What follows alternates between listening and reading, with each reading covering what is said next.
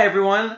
Welcome to another episode, actually a bonus episode of Divided Films, the podcast where we talk about movies that audiences and critics do not agree on. So, we've kind of wrapped up our first season. I've enjoyed it. This has been a great, for our first time doing a podcast. We are noobs to the podcast game.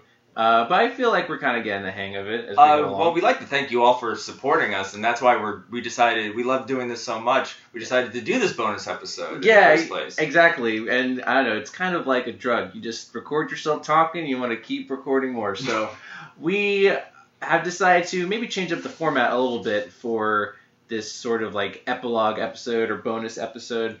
So in the past, we've talked about movies that audiences and critics don't agree on, and then at the end of those episodes, we decide to pick a side. Do we agree with the audiences or do we agree with the critics? Well, this time, we're going to talk about movies that we disagree with both audiences and critics. So these are movies where the audiences and critics are aligned, but we're not. We're kind of going against the grain, so... That's what makes this bonus episode a special episode. Yeah, exactly. On a very special episode of Divided Films. It gets very serious. So, the way it works is Keith and I have both brought to the table a movie that either audiences and critics both like that one of us hates, or the other way around, a movie that both audiences and critics dislike. Am I getting that right? That's a tongue twister. It's a bit of a tongue twister. You kind of get the idea. Whether both audiences and critics like it and one of us dislikes it, or the other way around. So we're going to talk about four movies. We're going against the grain here. Exactly. We're the ones divided. So what we're going to do is, for each movie brought to the table, Keith has brought 2 movies to the table. I'm bringing 2 movies to the table. We're going to try to convince each other to come to our side. So the movies I'm against, Keith might be in the majority, but I might try to sway him, and he's going to do the same for me. Mm-hmm. So we're going to have 10 minutes to make these arguments, and at the end of 10 minutes, we'll find out if we're successful in convincing that other person to come to the other side. So, let's have a clean fight here. All right. Ding, ding. Exactly. So the first movie we're going to talk about is the movie that Keith dislikes, but both audiences and critics like. They really like this, and I'm disappointed. If we're gonna do this, we gotta do it now! You ready to swim? I'm ready. Punch it. Tell me this is gonna work. I believe in you. Come on, it's gonna be fun. Star Trek Into Darkness. Released in 2013, directed by Our own J.J. Abrams. Of course, starring the returning cast from the 2009 Star Trek movie, Chris Pine and Zachary Quinto and so forth. So, real quick, before we start the timer, this movie has an 84% approval from critics and 89% approval from audiences, and the critics' consensus is, on Rotten Tomatoes, visually spectacular and suitably action-packed. Star Trek Into Darkness is a rock-solid installment in the venerable sci-fi franchise, even if it's not as fresh as its predecessor. So, Keith, I will start the timer, and you can make your arguments. And go! All right. I'm not speaking as like a Star Trek fan. Like I do like Star Trek. I've seen episodes from both the original and the Next Generation. I went in with low expectations to see the 2009 Star Trek that J.J. Abrams directed. I really enjoyed it. I did too. A lot of people did. And I know Star Trek fans did not enjoy it. They thought it was a distortion of Gene Roddenberry's vision, but they happened to like the third one, which I thought was fine. But we're talking about the second one, yes, where I feel like this movie thinks I'm dumb, or is treating me like I'm dumb. Oh, wow. The title, I hate this movie. Star Trek Into Darkness. No. You know what? Get it? Into Darkness? Well, the Star Trek... most of the movies, Star Trek, The Return. I would have... Right. If this movie had a colon in it, it would have... I would have given it, like, maybe a bump up in my book. Okay. Because Star Trek Into Darkness is so stupid of a title. By the but way, it makes sense with the colon. Do they go into darkness though? Benedict that Cumberbatch wears a bunch of black. Yeah. Like, what is the darkness that they're going into? But this movie and movies around this time. Okay, let's get into Benedict Cumberbatch. Okay, yeah. He's a fantastic actor, fantastic villain. I actually don't mind. If you love the cast from the 2009, the cast is all together. I think the cast definitely works, and I think everyone knew Benedict Cumberbatch was going to be Khan. Maybe that's a marketing thing where they revealed the twist. He didn't need to be Khan, though. I feel like the movie was like treating it like a twist that, oh, it's Khan, because he had a different name for the first half of the movie. But we all knew he was Khan, right? Going into it, didn't we all know that? Do you want your villain to be named John Harrison? The year is like what a memorable name. The year is 2149. You want your villain to be named John Harrison. I of all the Wrath of Khan, I remember seeing that when I first started getting into kind of Star Trek. Yeah. And what's great about Wrath of Khan is it kind of sells you. It's kind of like a Shakespearean back and forth chess game. It's not a big action-packed movie. It's only like 2 settings. There's a lot of really good lines, and there's like a very famous monologue from the original actor who plays Khan, right? I mean, I feel like it's not like sorry, I feel like I speak a little fast, but isn't that actor a very seasoned actor? The original Khan. He popped up as not like he wasn't dressed in his garb. He popped up in an episode in one of the episodes. Gotcha. And then he went away and he became... It kind of follows the plot of this one. Like, he wants to get back to he's a genetically engineered superhuman. But I would say the plot of this is... his plot kind of makes sense. Like, Right. I get his motivation. And there's a couple twists in this movie where you also have that high-ranking Starfleet commander, whatever his position was, who betrays them. Who just makes a bigger... Like, how do you defeat defeat the starship? Make a bigger one. It's basically the Enterprise times 10. Which fucks up Sam... it just got into so dumb action. But that's the thing. Khan is out for blood, so he... Not only does he destroy Starfleet, he probably kills several thousand people when he crashes into San Francisco. So he is, like, out for blood, and I think... They're trying to emphasize Khan is bad. He is a bad guy, and he does really bad things. So they had to, up to that point, he hadn't really done anything that was a super standout. You kind of feel bad for him, like he wants to get back to his people. And he kind of kills what I would argue is the real main villain, which is that RoboCop. Yeah, RoboCop. Yeah, right. He's the real bad guy. So they kind of had to have him do this like crazy terrorist act as the thing to be like, oh, he is bad, because they even had that scene with the original Spock where he's like he's the most dangerous adversary we've ever had. Okay, since I only have that scene alone, I love the way Leonard Nimoy was used in the first one. I think it was just a nice passing of the torch without overdoing it. It worked with the plot, and it kind of got Chris Pine's Kirk to where he needs to be as a captain. And even at the end of that movie, he's like, you can only use me once. Leave me alone. Yeah, but they bring him back. I'm old now. Do not it'll mess up with the time thing. And in just like a quick scene, this had to be like I bet this was like a reshoot of we don't know how to do this. Like how do we know we have to defeat Khan? Exactly. And then they call up their lifeline and phone a friend. They call up their phone a friend. And Leonard Nimoy Spock should have been like, leave me alone. It's more like phone yourself. Okay, well, how about this? And here's how you defeat Khan. He's the worst. He's like, you just tickle him under the arm and he's good. Now, this is tough because I am not as familiar with a lot of the original Star Trek stuff, a lot of the franchises from years past. So, the audience reaction has to be a mix of fans who really know their stuff, what they think, and then people who don't know as much, so maybe they're judging it at a lower bar, like they don't know what to expect, and Star Trek fans have a higher standard. And it seemed to kind of cater more towards the Star Trek fan base, kind of reversing the story of the original Wrath of Khan, like, oh, this is what you would have done, when they reversed the roles of Spock and Kirk. And Kirk. Okay, I hope I don't get chewed out for forgetting Captain Kirk's name.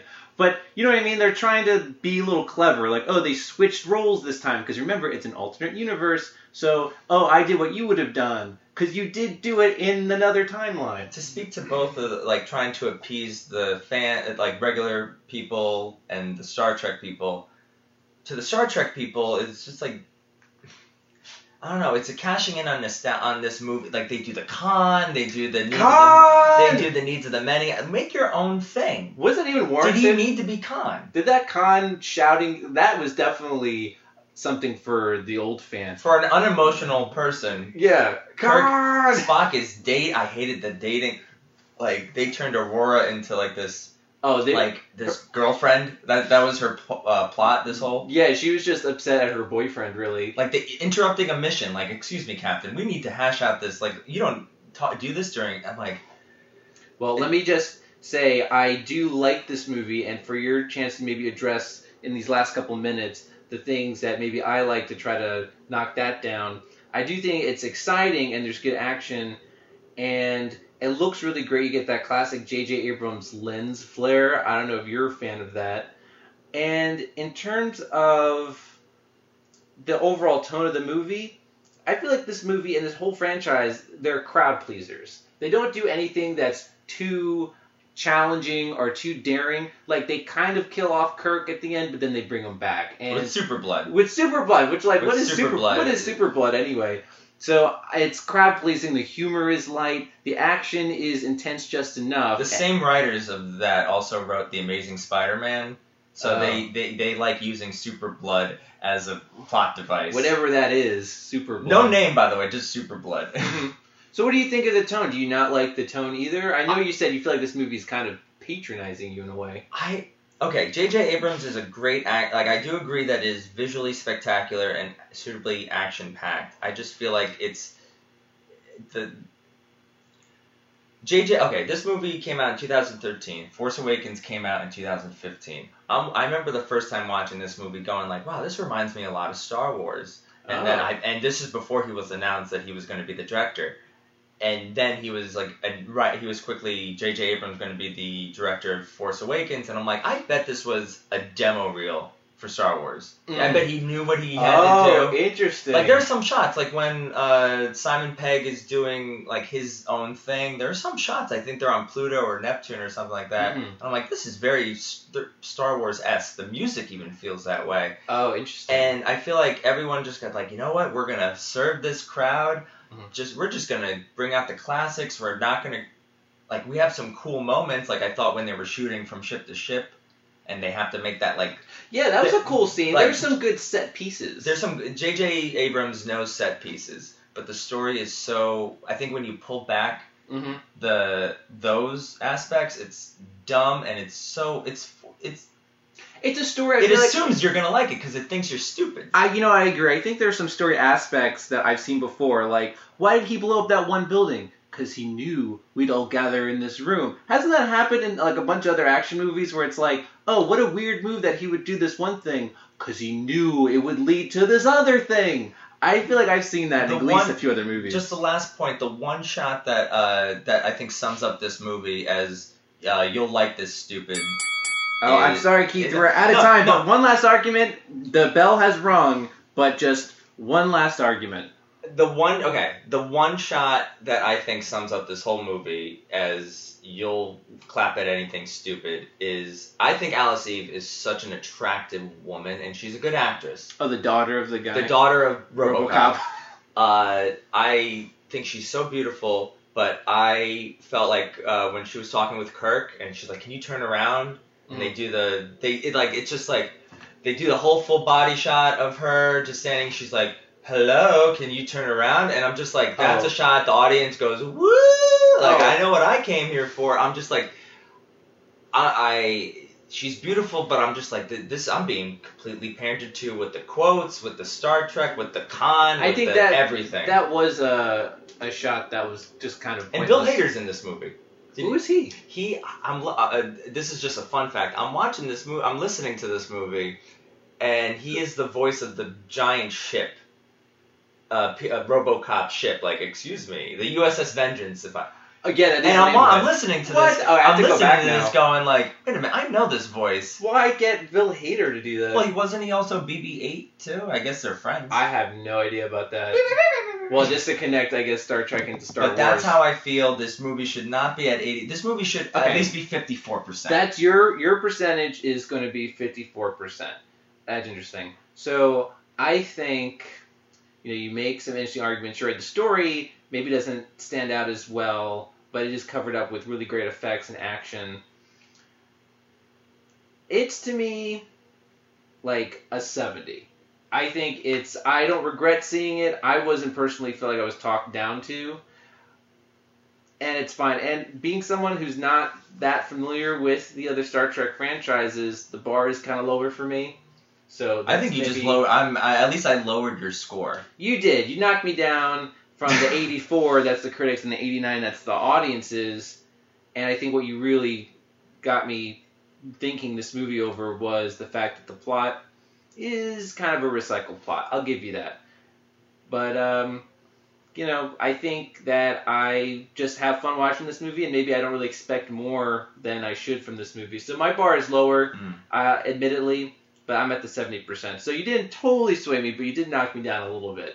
So, minor success there. Minor success. Ding, ding, ding. So, let's actually move into the movie. I know we went over in order, but I think I might switch it up a little bit. Switch it up. So, let's move on to the movie that I dislike, that audiences and critics like. From the director of Kill Bill and Django Unchained comes 7 strangers and one. Shut your mouth. Good way to get yourself dead. They've got a secret. One of y'all ain't who they say they is. But they didn't count Do you know who he is? on him. Starting to see pictures, ain't you? He'll kill everybody in here. Shoot them, stab them, burn them. I never bring him in alive. Never. Never, ever. The Hateful Eight, rated R, December 31st. Get him, audiences. All right, well, like a little thing. Do we have the fun fact sheet here about the Hateful Eight? I didn't make a big, huge one. It just... Oh, here it is down here. Okay. So, right before I start the timer, Hateful Eight, 2015 release, directed by Tarantino, his 8th movie, and the percentages here on Rotten Tomatoes, 74% approval from critics, 76% approval from audiences, and the consensus. The Hateful Eight offers another well-aimed round from Quentin Tarantino's signature blend of action, humor, and over-the-top violence, and all while demonstrating an even stronger grip on his filmmaking craft. Okay, so that is the consensus, and I will now start the 10 minutes. So, yes, this movie offers another blend of Tarantino violence, action, humor, but it's been done before. Tarantino does not make that many movies, and I was very disappointed that, 1, he made another Western, and 2, you're seeing all the familiar tropes. There's also a lot of violence, there's a lot of just sequences that add up to someone being killed. It's just dialogue, someone shot and killed, repeat, till you whittle down the cast. I just found that there was not much to it other than that. It was way too long for me. Actually, I've seen it only once before, and trying to watch it now, I couldn't even get through the whole thing. It's 3 hours long, and it's just a bunch of guys sitting in a cabin shooting each other. I'm also a little disturbed by how they treat the Jennifer Jason Leigh character, because they are, like, abusing her the whole movie. Like, less than 10 minutes in, Kurt Russell just elbows her in the nose, and am I supposed to enjoy that? I find that a little disturbing. There's also, again, I know this is like the Civil War era, like post-Civil War, but you also get a lot of Tarantino movies, which is a lot of N-words thrown around.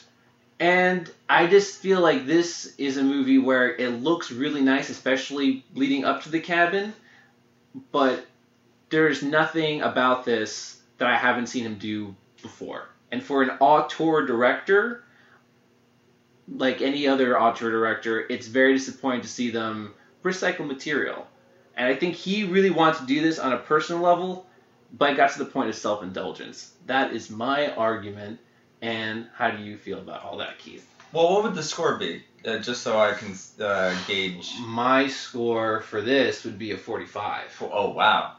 Good performances, but it's all over the top. Like, everything about this is so over the top. And you get, again, the same cast you always see. Samuel L. Jackson. You bring back Kurt Russell, who you worked with before. Michael Madsen, Tim Roth. And a lot of the First time working with Walton Goggins, who I thought, like, he has to be the standout. Oh, like, he was good. There are good performances, but the dialogue is also heightened that I find it tedious. Like, all these pleasantries and all these kind of stylized dialogue. I was like, all right already. Like, get on with it. I got very impatient with this movie. Now, I'll agree with you that, like, 20 minutes could have been cut from this, even, like, a 40-minute. Like, yes. And I know that they made like a mini series. They made it longer. They made 4-hour-long episodes on Netflix. Oh. Now I'm kind of a little bit shocked because he is the two main influences for this movie are Reservoir Dogs, his previous work. I found this similar. And The Thing. I definitely get a lot of Thing. You love The Thing. We love The Thing. I love The Thing, and yes, again, Kurt Russell. You're in an isolated environment, wintertime. You don't know who to trust. Paranoia. Same music that was cut from The Thing. I did recognize that, and the composer is the same. So I did like the music, even though I was annoyed that they stole some of it from The Thing. It was just unused, but it's definitely Thing-ish. The same themes, though. It's the same theme. Oh, heavily. Yeah. So, but actually, kind of. Is that why it's not original? Is that why, like, I've seen these two movies before. I don't need to see the child of this movie. Right. I appreciate that Tarantino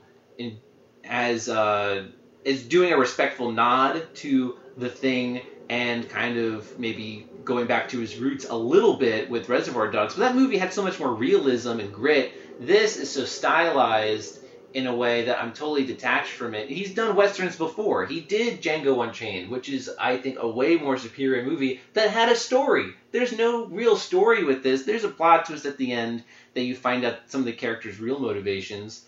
But for the most part, it's just a bunch of guys sitting around talking, and once in a while they kill one another. You're not the first person that I've read, or at least told me that, like, Hateful Eight wasn't my favorite, and I can understand that. It's basically Tarantino having a fun time writing, and just like, hey, like his dialogue pops. Mm-hmm. I just kind of I like westerns. I like this kind of like a different take on westerns. I do like this movie. Okay. I do like this movie. I don't think you're gonna lower my score because when I watched it again, you do pick up on things that maybe Channing Tatum was miscast. He's trying. It was so random. Though, it's so random at the end to have him just pop out of the floor. Oh, by the way, and this is, I don't know, I'm a stickler for certain things. This movie is called The Hateful Eight. I count 9 characters plus 10, or one more to get you 10 if you count Channing Tatum. Who doesn't count as one of the Hateful Eight? Are you counting the driver? I guess the driver OB doesn't count as one of the Hateful Eight. Yeah, I never counted. But does Bob the Mexican count as one of the Hateful Eight? Yeah, Bob was one of the... All right, fine. Again, it's just a stickler. I was confused a little bit. I'm like, Hateful Eight. There's more than 8 characters in this movie. So I don't know. Maybe that's a dumb kind of thing. But to me, this movie is very much concept. And when little things like that don't add up to this high concept, it kind of sours it for me. Now, the abuse by, like, I'm gonna try to find the right words here. It's for Jennifer unpleasant. It's unpleasant. They hang her at the end like it's this victorious moment, and it was, to me, very off-putting. Like, why am I watching this? I wish I wasn't watching it at that point. It's hard to find, like, the character you like is Sam Jackson. But he's also a bastard. Like, all of them are on the sliding scale. Even Kurt Russell, who's just like, the bounty hunters are the good guys that capture the bad guys, but he is, hitting... They're all on a sliding scale of he's, like, abusing this woman, and...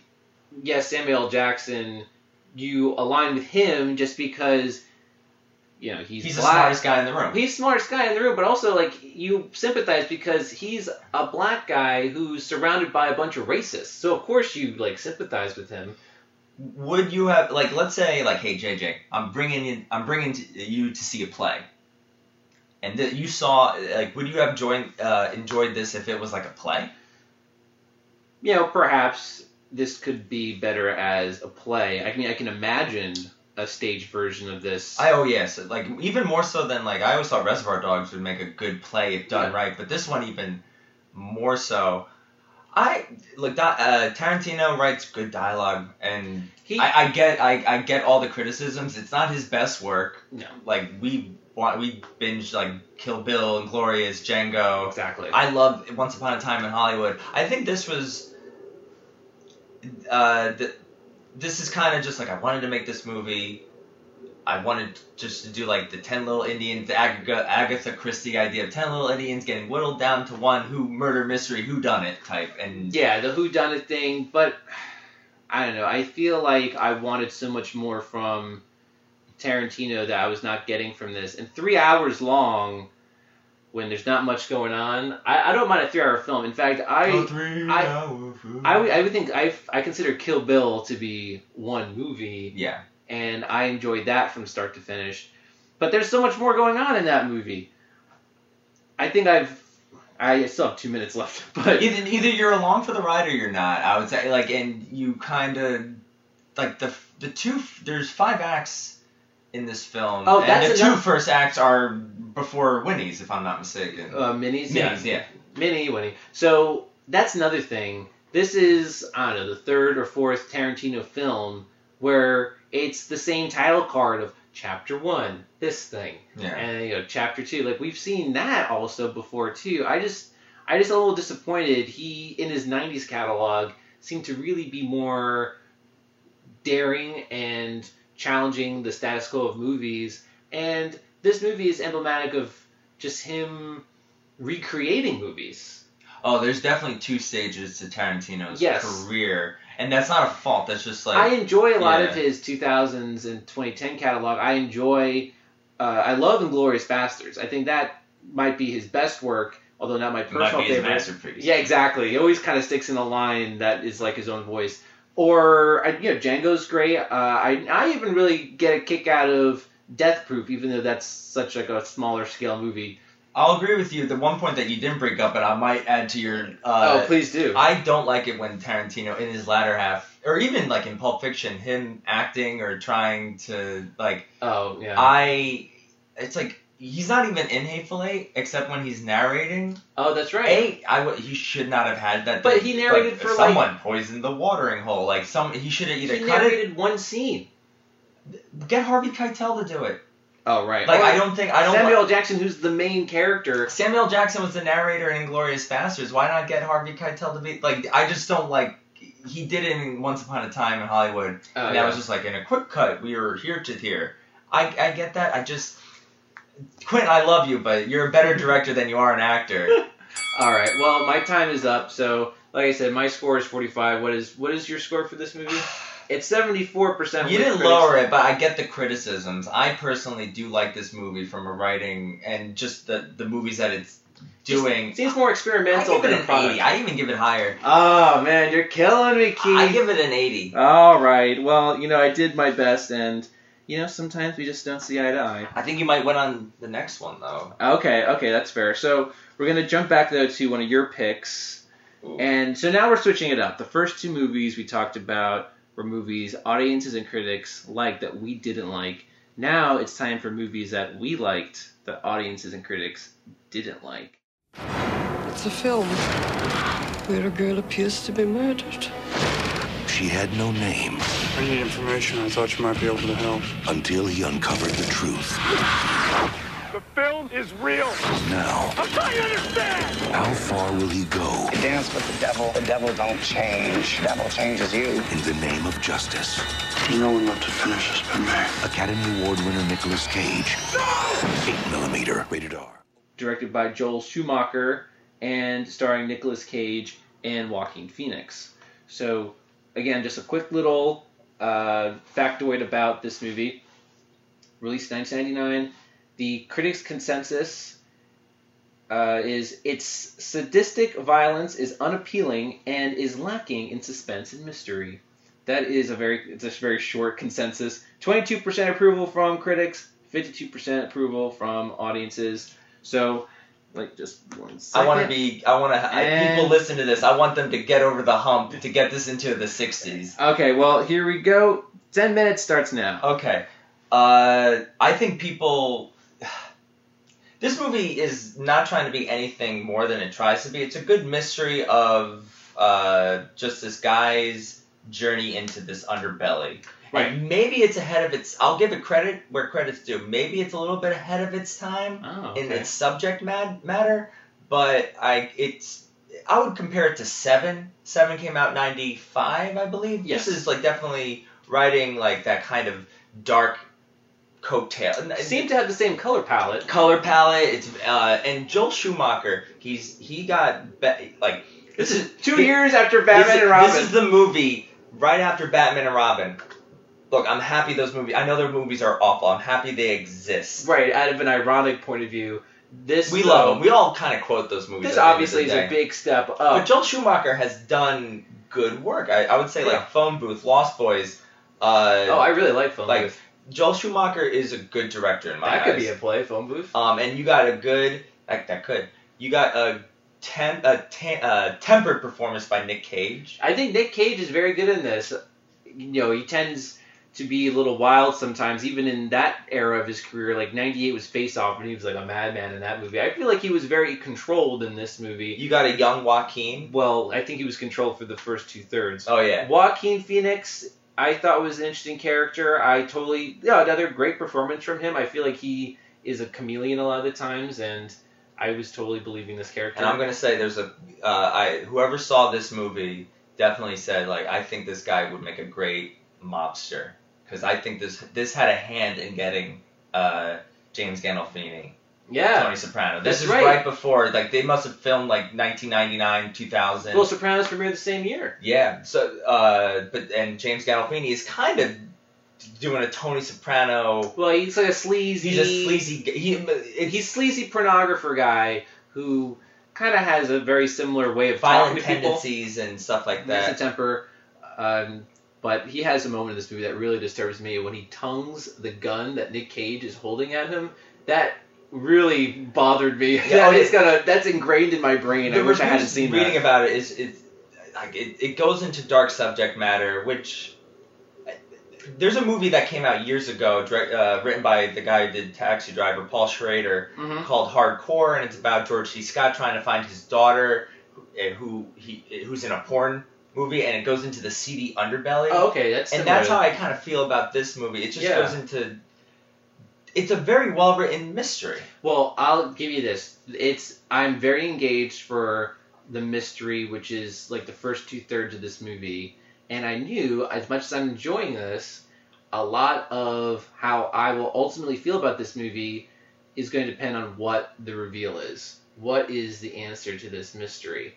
And there can only be so many answers, but I was disappointed by the answer to this mystery. When the rich person, like that assistant of the rich person, the lawyer, when he shows up at the end, and it's like this thing where the people who hired him were basically the people responsible. That's a twist I've also seen before, and I thought that was a little obvious. Even when they were setting up that first scene, when the rich woman is setting him on this mission and the lawyer is there, I'm like, this lawyer looks really sleazy. Is he involved in this? I hope not. Well, he only pops up in that little bit. Like, it's like, why does this character even need to be there? Mm-hmm. I still don't think that warrants a 22%. No, I think 22 is way too low. They do say there's 2 lines in this movie that I think are so good that kind of just like elevates the script just a little bit above a mystery. It's the line the lawyer said, like, Nick Cage is like, why did he do this? Oh, because he can? Because he can. That in its days of, like, Epstein and all this other stuff, I think that, like... Oh, this movie, I guess, it really is ahead of its time, though. And the last line when he goes against, he's fighting the machine. Yeah. And it turns out to be he's like, what did you expect? A monster? Mm-hmm. I remember seeing that for the first time going, like, dang. Like, I think I was expecting a monster. I remember seeing this when I was, like, senior. My dad was watching this, and I joined him. I was probably, like, a junior, senior maybe going to college, and that line just really stood out to me. Yeah, I thought that it was kind of interesting they made this really scary guy for most of the movie be unmasked to be just a normal kind of guy. Like a mama's boy type stuff. Yeah, you would never guess this guy is like this sadistic, like pornography, like S&M kind of guy. However, it did come back to me again at the end. I did like the last scene when Nick Cage gets a letter from this girl, her mother. Yeah. It's like, I think we were the only people who ever truly cared about her. And I kind of liked. I wish maybe the focus was a little bit more about who this girl was, as opposed to just what happened to her. I do like diving into this underbelly of, like, the black market sort of world of porn and what sort of horrible things lurk there. I think that's interesting to pull back that curtain. Yeah.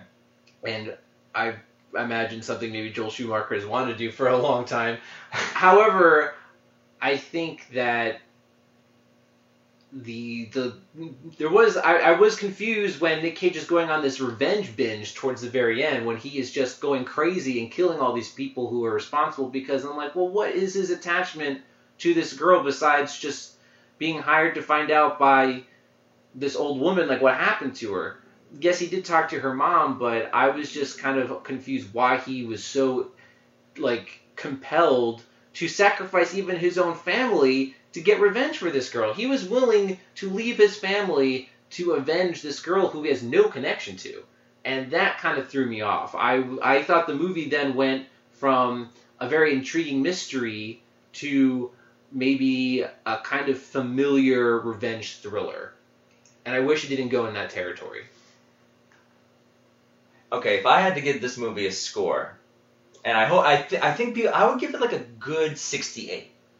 Like, and I know, and the only reason I picked this movie. I have to say, in the past, you've given low scores, but said it's a good low score. You said for some movies a good 45, a good 68. Like, it's not good if it's low, okay? But it's a tomato nonetheless. Like, tomato is watchable. Yeah. And I think this movie is watchable. I understand why he goes on that rampage and they do kind of point it out at the end when he's standing over his daughter's, like, he has a daughter, and sure. I think there's that connection. It could have been done better. Believe me, Catherine Keener is completely, like, this is during the time of being John Malkovich, and she's completely, like, wife character. Right, Don't smoke wife character. Yeah, she's just kind of annoyed with him, and then she's basically out of the movie for pretty much almost half the movie kind of stalls whenever she has to call.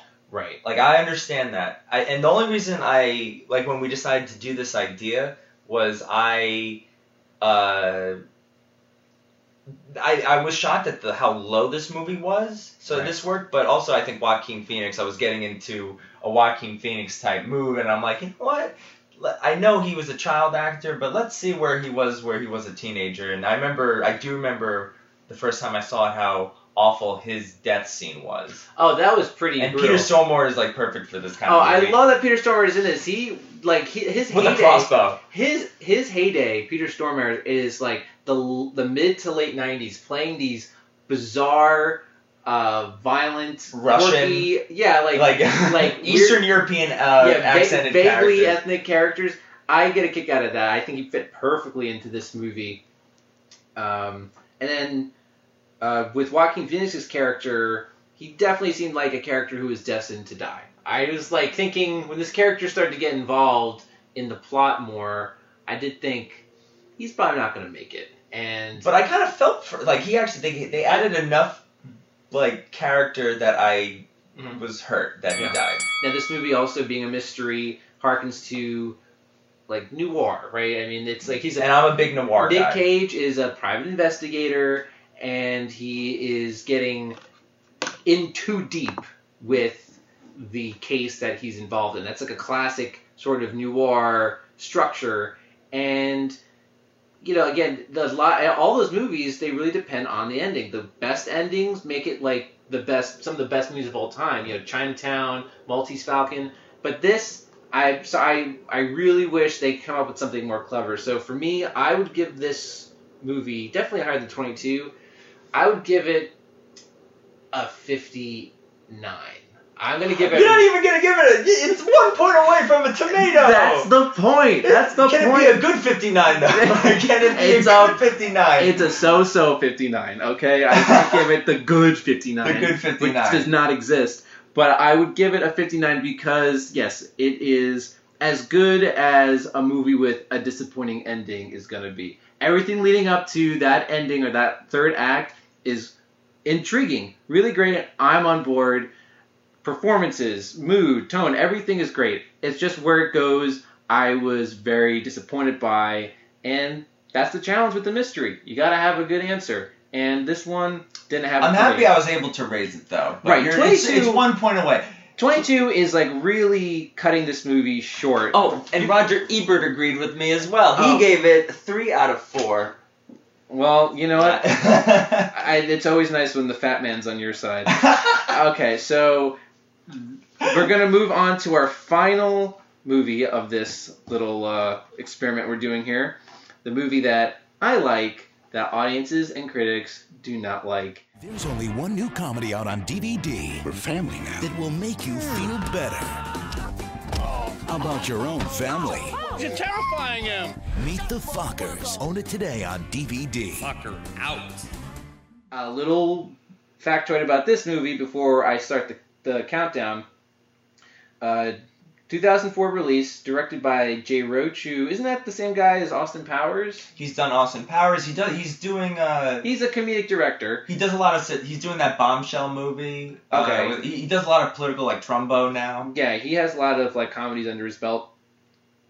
Did the first Meet the Parents? I think. I believe so too. Yeah. So, bringing back the cast of Meet the Parents, Ben Stiller, Rob De Niro, Gwyneth Paltrow's mom. Blythe Danner. Yes. Yeah. And Mom.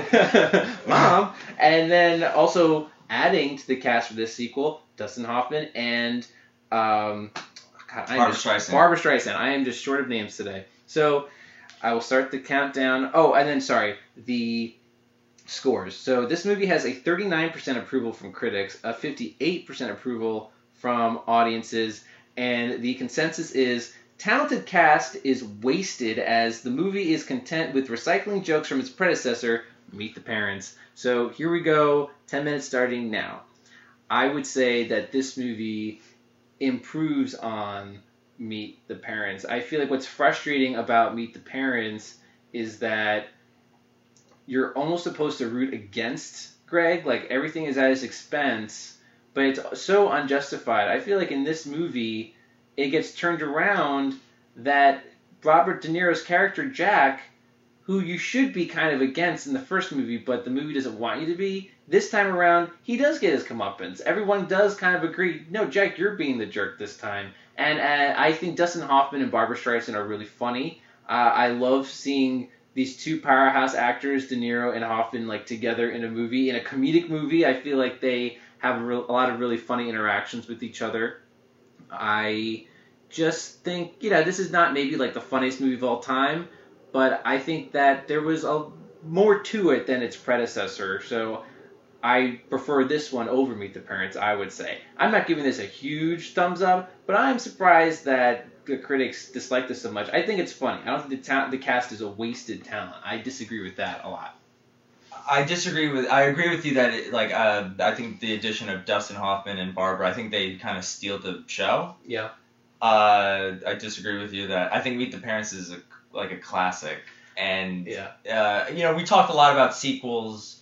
Mm-hmm. A lot of these episodes and a lot of the movies that we covered, kind of like their first movie were standalones, and they did so well that they. Right. This is definitely that case. And didn't need to get made. It doesn't matter because it got made. Mm-hmm. You didn't think this movie went into.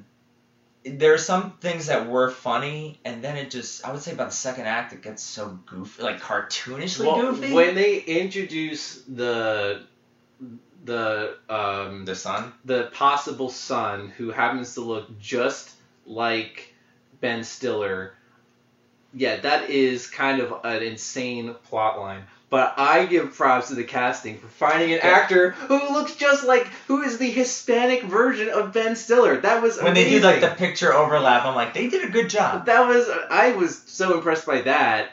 Also, it was nice to see Larry David's Shelley Berman. I had no idea, like he was the judge. He's like, oh, that's right. Yes, you've done so well for my sex life. Yeah. It was nice to see him. Bango. Yeah, bingo, bango.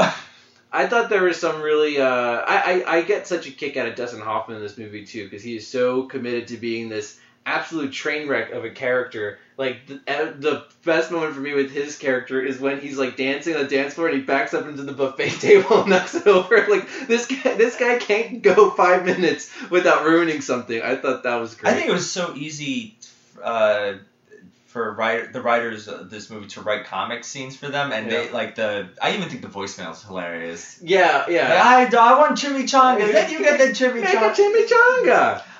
If it's yellow, let it mellow. If it's brown, flush it down. Yeah. I don't obey my own. See, there's some. Dustin Hoffman is a comedic force in this movie. It's a quotable movie. Has a lot of rewatchability factors. I also don't think it recycles.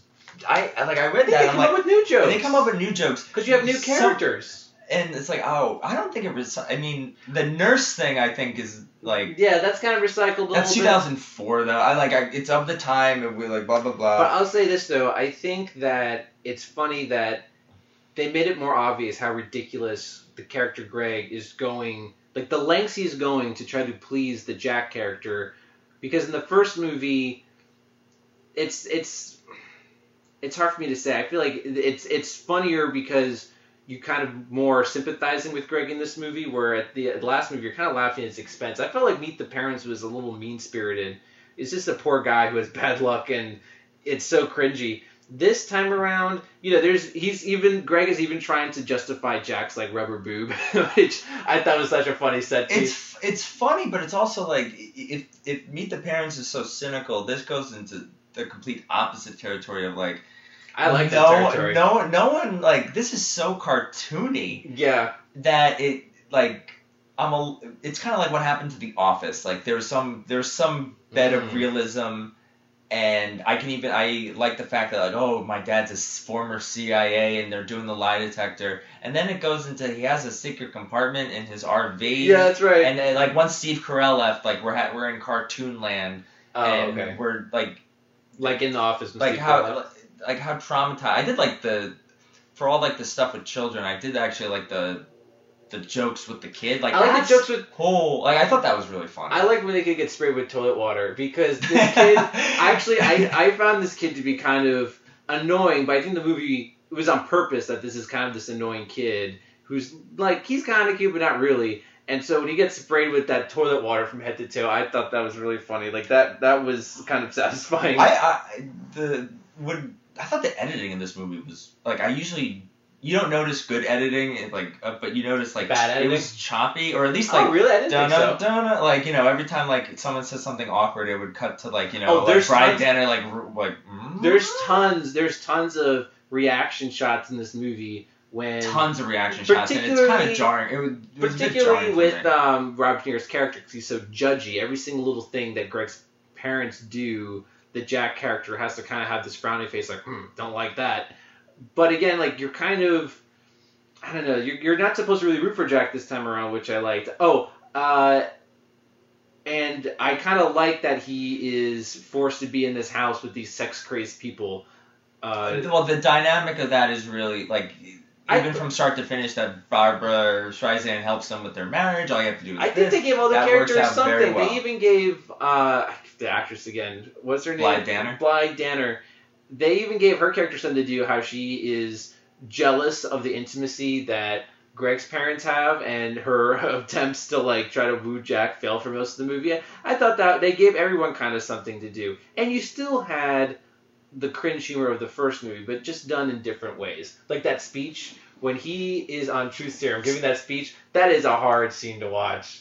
But I remember in the theater laughing, and it was great. I remember even with I like the dinner scene. The dinner scene is definitely like that's when he goes into the fondue. Oh, that was pretty. When you're laughing and I know with cringe, if you're liking the cringe, if it's funny, and there's that in this movie. This movie, when you're laughing, you're laughing. I thought it was hilarious. When you're not, you're not. Well, to me, the biggest misfire is when they brought back in the credits the hidden camera stuff. I thought that wasn't really funny at all. I don't really, but credit stuff I try not to include in like the main part of the movie. Yeah, that's like saying, oh, I'm deducting points because the bloopers weren't funny. Also, there's like, having not seen this movie in years. You know, you see the opening credits and you're like, Tim Blake Nelson. Oh yeah, he's in this movie. He was insane. And then I'm like waiting for him, and then he plays the dumb cop from Unbreakable Kimmy Schmidt. Basically, it's insane. And he's funny, but it also it's like, wow, we're like, put your hands on the vehicle. Like I like quoting that. That was a good scene. Look, he's got a rubber booby. Like that. Yeah, that's like so great. Like but I was like, where is he? When does he pop up? Oh, only in one scene. Yeah. Listen, at the end of the day, this is not one of the funniest movies I've ever seen. But if someone had to ask me, I've never seen Meet the Fockers. I don't know why someone would ask me if they should see Meet the Fockers, but if they did, I would say yes, because I think it's hilarious. I've watched it several times and enjoyed it ever since. I think the jokes stick, and the jokes, they're still funny. It's not a movie that feels outdated by any means. Yeah, I wonder the people that gave this a negative score. They must really like. You can't it is a continuation. Right. Like it's not affecting. Yeah, it doesn't affect Meet the Parents in any way. It doesn't change. I would say it just goes a little cartoony for me. Right, but I still enjoyed it. I would say the critics probably are on board with you. I think critics like more grounded comedies, and this one gets a little more screwball. And I'm surprised audiences didn't like it as much, or at least not enough to give it the 60% fresh approval rating, because I feel like a lot of people I've talked to all enjoy this movie. It's a pop culture movie, right? It's been referenced a bunch of times. It's been at least satirized. It's a movie that, like I said, people have heard of this movie. Now, you don't like the third. I never saw the third one. Never saw it, and I also don't know anyone who has. Yeah, like I think that movie, like they got lucky. I feel like they definitely got lucky with this movie. Could have either gone the opposite. The casting, like the casting really helped. The jokes, or some of the jokes really worked. One last line that I really and people enjoyed. like this movie did very well at the box office. Oh yeah, it made a lot of money. Oh, and another line that I really enjoy is this is the fruit of your loins. Oh, say that again. This is the fruit of your loins. Yeah. Yes, this is the fruit of your loins. I don't know, little things like that really get to me. All right, so my time is up. My score for this movie would be a 70. I'd give this a 70 because it's funny and, doesn't stand out as one of the best comedies, but I'm glad I watched it. 50. No, son of a bitch. I when I finished this movie, I did go I enjoyed it. It's it's a flawed movie, but I did enjoy it. 64. I think I did settle on a 64. All right, that's a fresh. Yeah. So that's a win for me. I think we're tied. Yeah. I think we each had one where we were able to sway the other, but then we thought we were gonna argue like Gene and Roger Ebert. Like Gene, you didn't get the movie, Gene. Yeah. You should be ashamed of yourself. Yeah, one can only dream to recreate that dynamic. So okay, guys. Well, those are our 4 movies we're divided on. If you agree with us or disagree with us, let us know. And hey, if you have any movie that you feel like you are on the outs, everyone loves and you hate it, or the other way around, let us know. Everyone has one, right? Everyone has, it's not even a guilty pleasure. It's just I really enjoyed this movie. Right. It's not like, I like this ironically. Some people really love a movie that everyone craps on, or they really, I think more commonly, I think everyone has that movie that they dislike that everyone else loves, and it's what I refer to as the English patient syndrome. If you recall Seinfeld, Elaine hated the English Patient, and everyone loved it to the point where she was ostracized from her friends, and her boyfriend broke up with her. But I totally agree, because if you dislike something and everyone is giving you a hard time, you double down. Yeah. It's like, you know what? F you. I hate it even more because you're giving me such a hard time about not liking it. So people, I think, double down on whatever. Hopefully we changed minds. Yeah. Hopefully we change minds, and maybe that should be the. I hope we do this again after each. I really kind of like this. This will be a recurring theme where we end our seasons with a little bonus episode for you folks at home. Yes. Okay, guys. Well, thanks for tuning in. Happy New Year. Yes, happy holidays, Happy New Year. Thanks for tuning in, and we'll be back next year. I hope, we should record as soon as possible. I really enjoyed this. Yeah, I would love to get back into it. So join us again next year, guys, for more Divided Films.